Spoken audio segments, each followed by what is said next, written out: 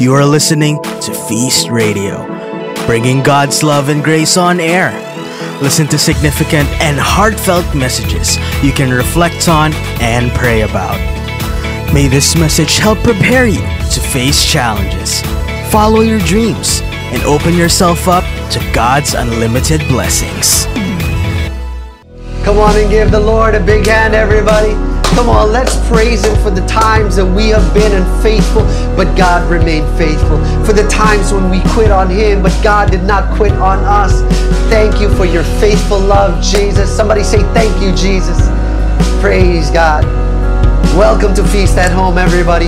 Hey, if you are looking for a place where it's okay to be messy, where it's okay to be broken, to be hurting, to be dirty, where it's okay to not be okay, then hey, you've come to the right place, because God is here and God understands what you've been through and what you are going through. He knows the battle you've been fighting, and He knows what it took for you to get to this point. So you don't have to wait for a reason to be blessed before you start praising God. The fact that you've got breath in your lungs right now simply means that you've got a reason to rejoice. That's right. Life may be difficult, but praise God that you're still standing, you're still breathing, you're still fighting. So if you're blessed today, shout, God is good. Amen. God is good all the time, and all the time, God is good. Woo, I want to welcome everybody watching Feast at Home today. Thank you so much for joining us, where you are going to be blessed with today's talk. And in case you're wondering what our talk title, here it is. It's called Crushed. That's right. I'm sure you're curious already what it is, what it means, crushed. I want you to ready your hearts, but at the same time, I want you to ready your Bibles. I encourage you actually to take notes on it. Don't be afraid to write on your Bibles. In fact, you know, the first Bible that I used many years ago, look at this. I had to tape the sides because it was falling apart. You know what it means when your Bible is falling apart? It means that your life isn't. Build your life around the Word of God. You know, if you're looking for something solid to build your life on, why not choose the unshakable, unbreakable, unconquerable life of Jesus Himself? He's called the Rock for some reason. Anyway, I'm going to invite you to say our favorite prayer right now as we all come. In the name of the Father, and of the Son, and of the Holy Spirit. Amen. Why don't you stretch your hands and say this with me? Today, I receive all of God's love for me. Today, I open myself to the unbounded, limitless, overflowing abundance of God's universe. Today, I open myself to God's blessings, healing, and miracles. Today, I open myself to God's Word so that I become more and more like Jesus every day. Today, I proclaim that I'm God's beloved, I am God's servant, and I'm God's powerful champion. Shout this out. And because I am blessed, that's right, I am blessing the world in Jesus' name. Amen. If you are sitting down right now, can I invite you to take a stand as we give honor and reverence to God's Word as we sing. Thy Word is a lamp unto my feet and a light unto my path. May the Holy Spirit speak to all of us in the remaining minutes that we have. I got a question for you. What does God want? Have you ever asked that question? What does God want? You know, I know that you know what you want. Like, for instance, you want a career as a culinary chef, or maybe some of you want to be a lawyer or a pilot or a banker. You want a house with a great view where your wife and your two beautiful daughters and your amazing son and your golden retriever can enjoy. Am I right? Or maybe you want to be president, some of you. But the more important question is this: how do I know if what I want is what God wants for me too? That's the billion-dollar question, right? But really, what does God want? Have you ever asked that? You want my most honest answer to that question? Okay, here it is. Get ready for this. It depends. It depends. Okay, I wish I had a better answer than that, but let me explain first. For example, if you want God to give you a step-by-step blueprint of what He wants you to do, I'm so sorry to say, but there is no such thing. Because life is not like it's a Lego toy where there's a diagram on how you build your life. No. Ever notice that God doesn't like unveiling the details? You know, it would be so much easier if God would just give us a clue on what will happen tomorrow, right? But, you know, He doesn't. Why? Because God's not into the details. I remember the story when Jesus was walking on water that night and he asked Peter if Peter could go to him. But then Jesus gives this instruction that to me it was so crazy. You know what Jesus says? Jesus says, come. Come. That's it. No manual, no diagram, no YouTube tutorial on how Peter could miraculously walk on water. Just come. No wonder Peter sank, right? I know we all could wish that God would just be clearer on the details sometimes, but that's just not how God works. Here's what God will do. God will give you the destination. Destination is heaven. But because of free will, you have the freedom to choose the details of your journey. Whew. Okay, let me put it this way. God will give you the destination, but you get to decide the details. Hallelujah. So that's why don't bother asking God for the blow-by-blow details. If you want to know what God wants, here's what you need to do. You first have to know His heart. Because when you know the heart of God, you'll also know His plan for your life. That's why Christianity is essentially a relationship with Jesus. The more you discover the heart of Jesus, the more you understand what He wants for you. That's the end goal of this beautiful relationship with Jesus, to want what He wants. So by the end of our session today, here is our lofty goal. I want you to want what God wants. Yeah, that's actually our big message for today. You need to want what God wants. Write that down. Anyway, let's turn to our assigned passage for today. We're going to dive into the inspiration behind the first sorrowful mystery of the Rosary. It's called the agony in the garden. I want you to turn your Bible, if you've got a physical book, turn to Matthew chapter 26, verse 36. It's rather long, so please stay with me. It says, "Then Jesus went with them to the olive grove called Gethsemane, and He said, 'Sit here while I go over there to pray.'" Like I said, the place Gethsemane simply means olive press. In fact, if you fly to Israel today and you go to that same spot called Gethsemane, you're still going to see the olive trees, and they're more than centuries old. They were planted once upon a time by Juan Ponce Enrile when he was a little boy. You don't believe me? You don't believe me? Okay, ask Brother Adrian Panganiban. He was the one who watered those seeds. I'm so sorry, Brother A. We could do that because we're really good friends. Anyway, let's continue studying in case I get into any more trouble.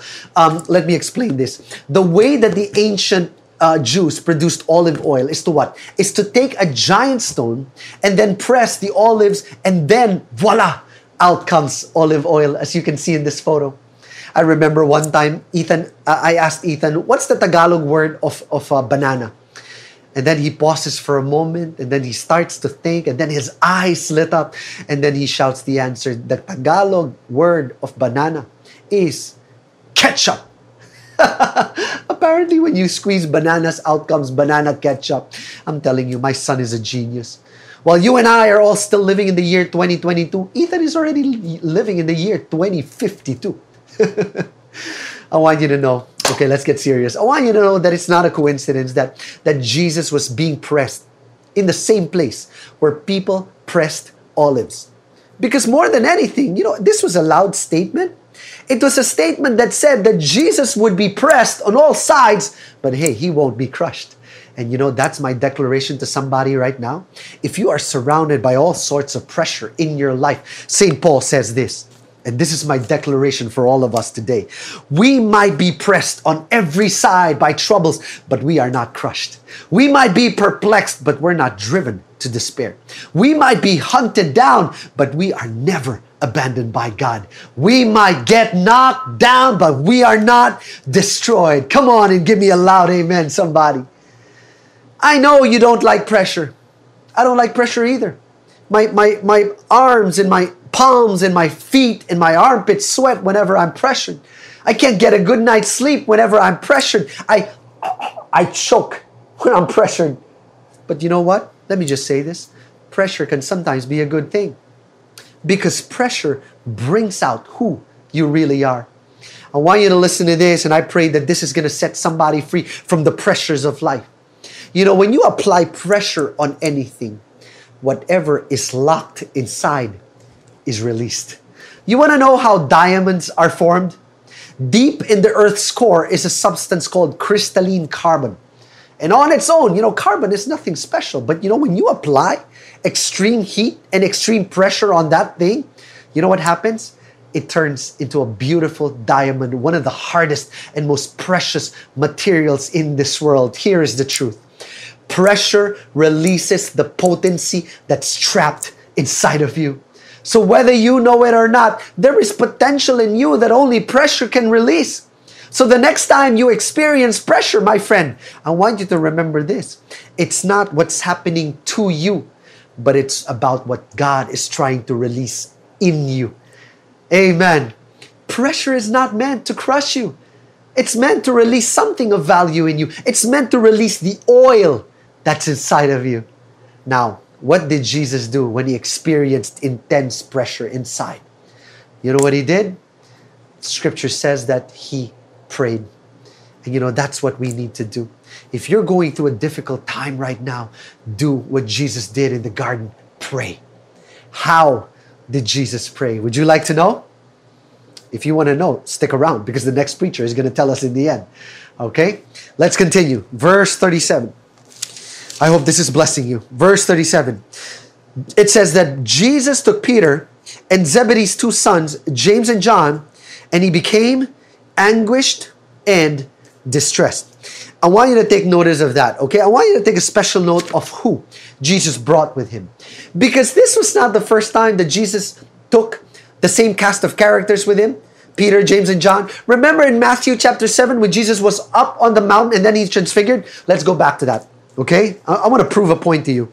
In chapter 7 verse 1, it says that 6 days later, Jesus took Peter and the two brothers, James and John, and led them up a high mountain to be alone. And as the men watched, Jesus' appearance was transformed so that his face shone like the sun and his clothes became white as light. I want you to think long and hard about this for a moment, okay? Because Matthew was making a deep and profound connection between these two stories, and I need you to listen to this. It's a really, really good point, and I pray that this gives you deep encouragement this year. Matthew says that on the mountain, Jesus' face, what? Shone like the sun. Chapter 7, verse 2. But then he also says that in the garden, Jesus bowed with his face to the ground. Chapter 26, verse 39. It was as if Matthew was saying that on the mountain, Jesus showed his divinity. But then in the garden, Jesus showed his humanity. Question. How can I make this practical to my life, Brother Audie? How is this applicable to my situation right now? Okay, can I preach this to you? I'm going to preach this to you. See, life is a series of ups and downs. We all know that. In the different stages of your life. Sometimes you are up, sometimes you are down. Sometimes you're on top of the world, sometimes you are down in the dumps. Sometimes you are winning, but sometimes you're losing. Here's my message. Don't ever get too cocky. Don't ever get too proud when you are on top, because nobody stays on the mountain forever.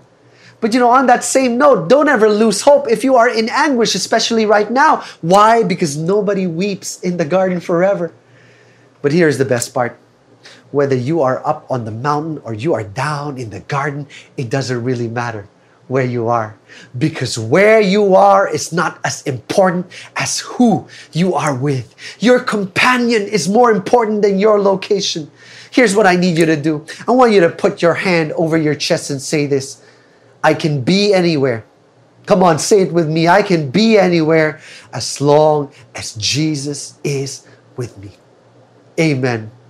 Amen. To complete our talk for today, I want you to unfasten your hearts right now as we welcome Brother Bo Sanchez. Brother Bo, preach away, brother. Thank you, Audie. God bless you. Woo! Amen and amen. Want what God wants. That's our big message for today. With your permission, can we go deeper? Someone, perhaps you're thinking, how can we go even deeper? It's so deep already. No, we're going to go a little bit deeper. In a previous talk here at the feast, I shared that ancient Jews, when they read the Bible, you know what they do? They use Genesis as a lens to read the entire Bible, especially Genesis 1, 2, and 3. I'll tell you why.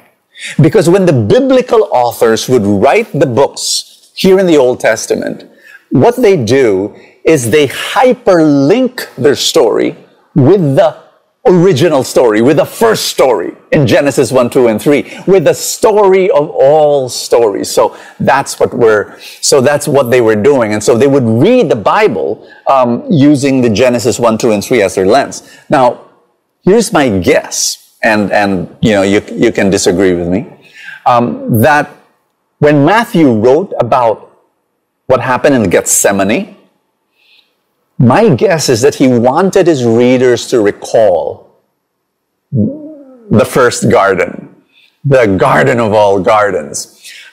Because in the first garden, Adam and Eve gave in to the pressure, right? Jesus did not. In the first garden, Adam and Eve followed their feelings. Jesus, in the Garden of Gethsemane, followed his faith. And it's almost like Matthew is and again, this is just my reflection, my opinion, that it's almost like Matthew is saying, you're in a garden right now, and in your life, in your situation, and there is intense pressure to make you not follow God, to make you just do your own thing. And you see, Adam and Eve had a choice. They were given a choice, and the choice was, will you follow God, or will you be God? Will you be like God? They chose Godhead. They chose their own Godhead. Jesus, he was in another garden, and he chose death. He chose to die for others. The temptation was, let's stop this. Let's say, I'm God. Hello. Why do I have to die for these people? Excuse me. No, Jesus said no to that, and he chose death. I want you to know, I've been married for 23 years, so shift topic right away, right? But it's connected. I want you to know that marriage is a garden. Yes. And yesterday, Maru and I, we were having a very lively discussion. That's a nice way of putting it. It was about something tiny, but it was like for at that moment, sometimes you get lost in the discussion. You think it's a matter of life and death, and it was getting hot. The discussion was hot. And so I had a choice. Thankfully, I just realized, wait a minute, I have a choice. To become a God, to pursue my Godhead, to pursue me and what I want and my pride or do I choose to die for my wife? And so in the middle of that discussion, very intense discussion, I just paused, I smiled, and I kissed her. End of discussion. I'm giving you because the topic could be very deep, and you say, oh, my Brother Bo, this is so deep. No, it's very practical. It happens every day of our lives. Are you going to be like Adam and Eve, or are you going to be like Jesus? In Gethsemane, Jesus prayed 3 times. And what Matthew did is he wrote down the first 2 prayers. He just said that in the 3rd prayer he did the same thing, but he actually puts down the exact words of the first 2 times that Jesus prayed in the Garden of Gethsemane. We're going to look at them, and I want you to examine the difference between the 2 prayers. Are you ready? Here we go. Verse 39, the first prayer. My Father, Jesus said, if it be possible, let this cup of suffering be taken away from me, yet I want your will to be done, not mine. Second prayer, see the difference. My Father, exactly the same. If this cup cannot be taken away unless I drink it, your will be done. let's go to the first prayer again. Let this cup of suffering be taken away from me, if it be possible, right? Second prayer, if this cup cannot be taken away from me. You can argue, my dear friends, that these two prayers are exactly the same and mean exactly the same thing, but they're not. They may be using the same words, but you see the phrasing shifted, hinting a subtle movement of the heart. If you notice, the second prayer is now more detached. I'll tell you why. The end goal of all prayer is total surrender. My friend, I'm going to ask you this question. How surrendered are you? The two steps of the Gethsemane prayer, it teaches us. First step, you tell God what is in your heart. Jesus was honest. And he said, Lord God, if it be possible, let this cup pass. Don't skip this step. Some people, they skip to step 2 right away. Lord God, whatever you want. No. God gave you a brain. God gave you a mind. God gave you emotions. God gave you your heart. Be honest with him. Feel your feelings before the Lord, before his presence. For example, I still teach people to this day. Even after I authored the book, Finding Your Surrendered Place, my latest book, right? And I teach people surrender. That's the only way to find peace. But to this day, I still tell people, write down your dreams, have a dreams list, create a dream board, draw and cut out photos of things that you want to happen in your... Why? Because God created us with the capacity to dream. Then that means he wants us to use those gifts to plan and to project and to pursue with boldness. Each year, like at the start of this year, that's what I did. I started writing down the blessings I wanted for 2022. And I'll teach you the same thing. I love doing that. You know why I love doing that? Because I believe that God loves to listen to my heart. So step 1, tell God what is in your heart. But it cannot stop there. That's just step 1. There's a step 2. There is a step 2. Don't end in step 1 or else you won't fulfill the purpose of prayer. Here's step 2. You let God tell you what is in his heart. Dear friend, this is the purpose of prayer. It's not to get what you want, but to want what God wants. That's it. By the way, let me close in this way. Have you heard of this biological phenomenon called entrainment? It happens to you all the time. It happens to me all the time. Example, you're walking with a friend on the road and you're chatting. Very soon, after walking for a while and chatting with your friend, you look down at your feet and you notice that you and your friend have synchronized your steps. Your pace is exactly matched. When your friend moves her right foot, you're moving your right foot without thinking about it. They're perfectly coordinated. Why? That's called entrainment. That's not all. When the mother and a child spend time together, studies show that the breathing of the child entrains with the breathing of the mother. They start breathing in the same rhythm. And here's the thing. Not only they're breathing, but pretty soon, the heartbeat of the child follows the heartbeat of the mother. Fascinating, right? Now, this led me into prayer, and I began to say to myself, man, that's what I want to happen in my relationship with God. When I pray for something, the real miracle is not that God answers my prayer. The real miracle is when God's heartbeat is beating inside my chest. When the heartbeat of my heart entrains, matches the heartbeat of God when I begin to want what God wants. Can we pray? In the name of the Father, and of the Son, and of the Holy Spirit, just say this prayer with me. Lord, I'm very far from this, and I want to be honest with you. You know, I've got all these desires, and I've got all these wishes, and I've got a long list of what I want. And I'm going to give all that to you. I really will submit all that to you. But I will not end my prayer there.